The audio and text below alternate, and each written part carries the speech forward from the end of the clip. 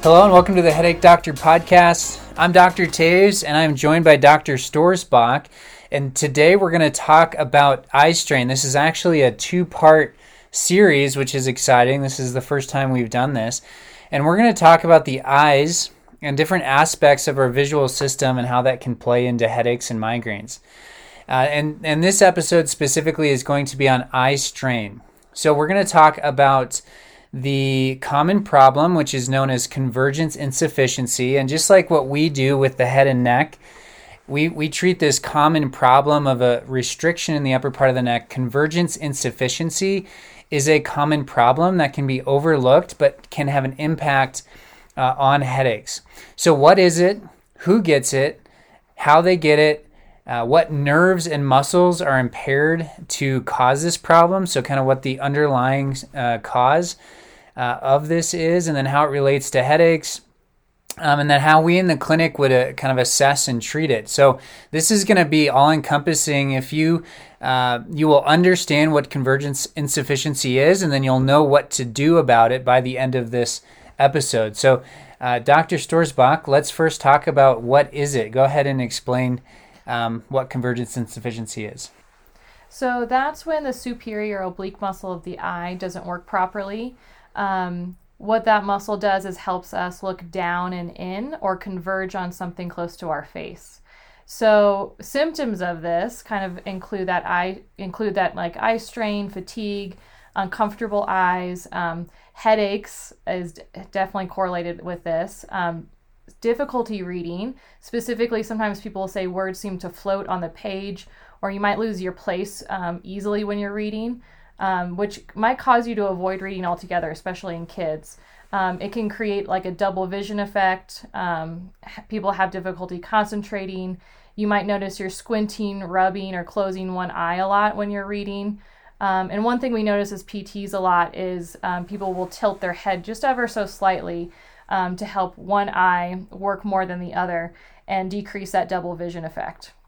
Yeah, so when we think about vision and how our eyes should coordinate and move, that coordination, the eye movement, is typically overlooked. So we have a lot of people that wear glasses are doing that because of visual acuity issues. And so as the light enters our eye, we're having to sort of reflect or change the angle of that light entering our eye. Well, this is different. This is actually looking at how our eyes should be moving, and if there's extra stress because this specific muscle, this superior oblique, in one eye is maybe not working as hard or working too hard. And so when we try to converge or focus on an object that's close to our face, like a cell phone, that can add stress and strain. So who gets convergence insufficiency? So what's interesting is about 1 out of 12 people actually have impaired binocular vision, and convergence insufficiency is one of the most common things within that. That's about over 8% of the population, so it's quite common. And it can happen absolutely even at birth in children, which is then diagnosed earlier in life. But a lot of adults will get this after like a traumatic brain injury or concussion. Yeah, so there's sort of a wide range of people that could get this. Jacqueline, you were actually telling me about Dr. Watt's story, and he's an optometrist here in Colorado Springs, and he actually has dedicated his career, his clinic, his passion is helping people with convergence insufficiency and taking them through a vision rehab process. So tell us what he told you. Yeah, so I got to go shadow him for almost a half a day the other day, and he has built a fantastic clinic. What was interesting about his story is he went through med school and then started to specialize in optometry, and not until that part of his schooling did he even realize that he had convergence insufficiency since he was a kid. He was saying that he absolutely hated to read, somehow had gotten through med school, he said, without ever reading a book, which is just phenomenal to me. He had figured out other ways to learn, and that's actually what sparked his passion, and now he treats these people all day, every day, and they do a fantastic job there with their vision rehab and getting people, back on the right track. And it's such a cool thing to pair with what we do because, we can assess the head and neck and the movement, and they can kind of do that neurological input from the eyes. Yeah. working with Dr. Watt has been a great partnership. And those are the types of things we look for here at Novera, is what other specialties can really add value to the patient. Because what we do is a piece, and it's a big piece, and it's a piece that's overlooked.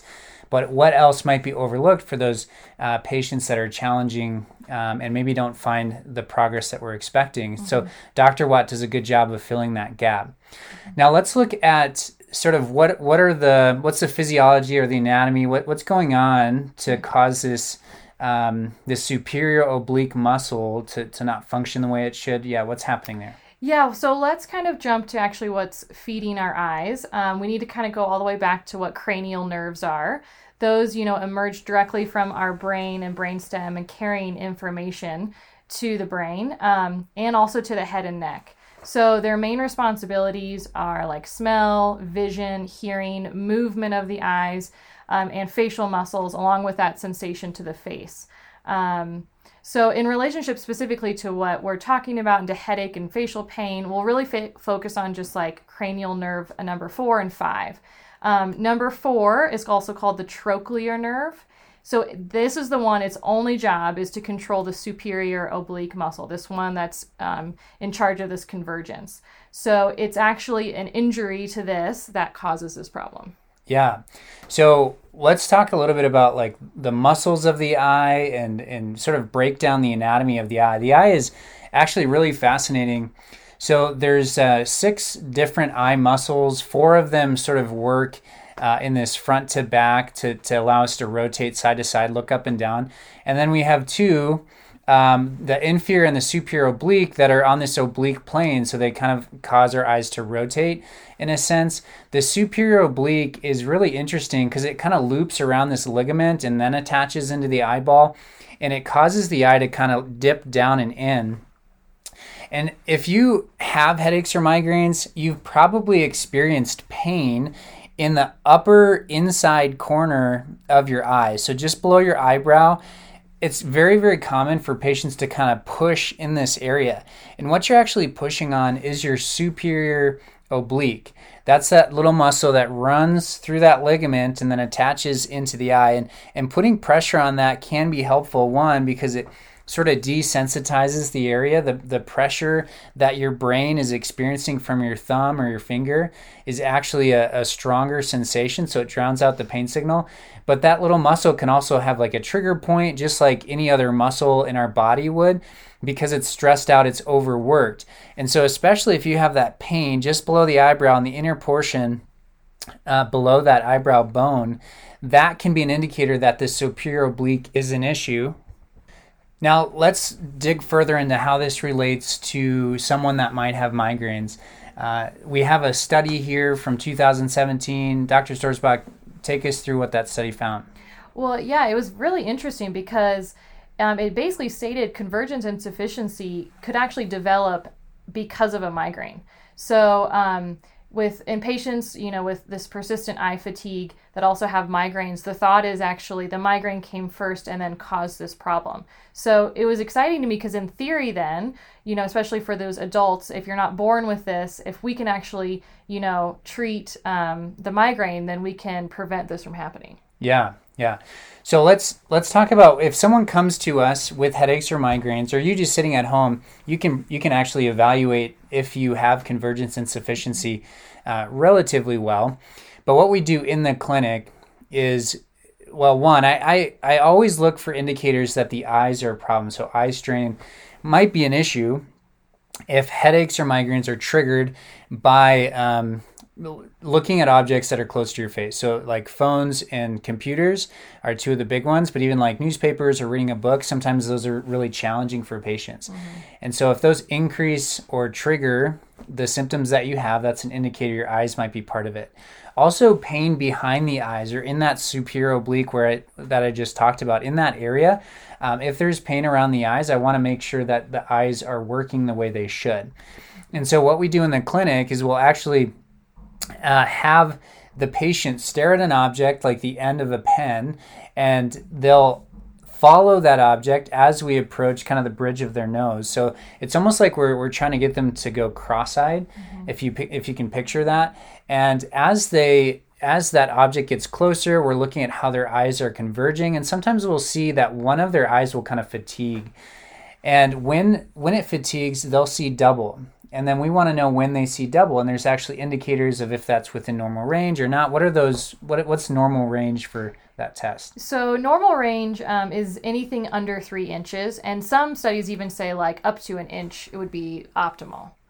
So you have to come all the way up to an inch within the bridge of your nose, and still only then do you start to see double. Yeah, that's really close to your face. Yeah. There's actually, in a lot of patients we see, and I think this is a very common problem because a lot of patients fail this test. Mm-hmm. And so our approach at Novera is we work on the neck. And as Dr. Stoersbach said, if they originally have migraines, especially as adults, like, can we correct this added stress on the eyes by treating the neck so that it actually decreases the amount of load or stress through their visual system, then correcting the convergence insufficiency. If we can't, then we send them off to providers like Dr. Watt, who can take them through a program specific to get their eyes to move and converge the way they should. Mm-hmm. Now, there are a few things that we can do as physical therapists to help solve this problem. And just like I said earlier, the superior oblique is a muscle. So with any muscle, we want to improve its function. Oftentimes muscles that are overworked or stressed out will have what are called trigger points. And these trigger points are kind of like fibers of the muscle that are balled up. They limit blood flow, and they actually artificially kind of weaken the muscle. So if there's 100 fibers and 20 of those are balled up in this trigger point, then it's only 80% of the muscle that's going to be functioning. And so if that superior oblique has a trigger point, if we apply pressure to that trigger point, it can relax and restore blood flow, and that can be something that's therapeutic for that eye muscle. And that's something I'll do every now and then just to sort of calm down that system. The other thing that we do commonly is sort of a neural tension technique. So our nervous system can actually, we can see increased tension. So our musculoskeletal system, meaning muscles, tendons, joints, so that system can be stressed, but our nervous system is communicating from our brain to those muscles what to do. And our nerves should actually glide and move throughout our body in a way that allows them to move with all these daily tasks that we're doing. And if those nerves aren't moving, then we can have increased stress just from the nerves themselves. And sometimes this happens when it comes to the superior oblique. So we'll do things like tuck the patient's chin while we're putting a little bit of pressure through their eye, and that can actually calm down the superior oblique muscle. The other thing that we do is work on the neck. So we're trying to restore mobility to the upper part of the neck. So when we talk about rotation or side bending or nodding, those movements are key to allow these other systems to function the way they should. So let's imagine the upper part of your neck is restricted and it's causing your head to rest with sort of a right or a left tilt. So if you're going through life and your head has a little bit of a left tilt, well, your brain wants to receive your visual input and know that it's on the correct horizontal plane. And so what that does is it causes your eyes to have a little bit of increased stress. And that actually plays into what the superior oblique is needing to do. And the superior oblique muscle will actually have more required of it because of a head tilt or things like that. So it's this chicken or the egg effect. Is the neck affecting vision? Is the vision affecting the neck? Because if you start out with the convergence insufficiency, we see patients that will have a head tilt just because their eyes are not coordinating the way they should. Here's another practical application, something that you guys at home can do. So with this pandemic, we've all kind of been on our phones, on our computers a little bit more. There's actually a study that showed we're on our cell phones about a half an hour more every day. And so that half hour can play into the amount of strain and stress that's placed through our visual system. But it's called the 20-20-20 rule. So what I want you to do is every 20 minutes, find an object that's about 20 feet away and stare at it for 20 seconds. And what this will allow you to do is it'll take stress off of this convergence that might be sort of inefficient or impaired, and allow your eyes to focus on an object that's a little bit further away. And if you do that every 20 minutes, that should keep the stress level of your eyes down. And that's something anyone can do. You just got to remind yourself, if you want to set a timer every 20 minutes, for 20 seconds, find that object that's 20 feet away. So that's a 20-20-20 rule.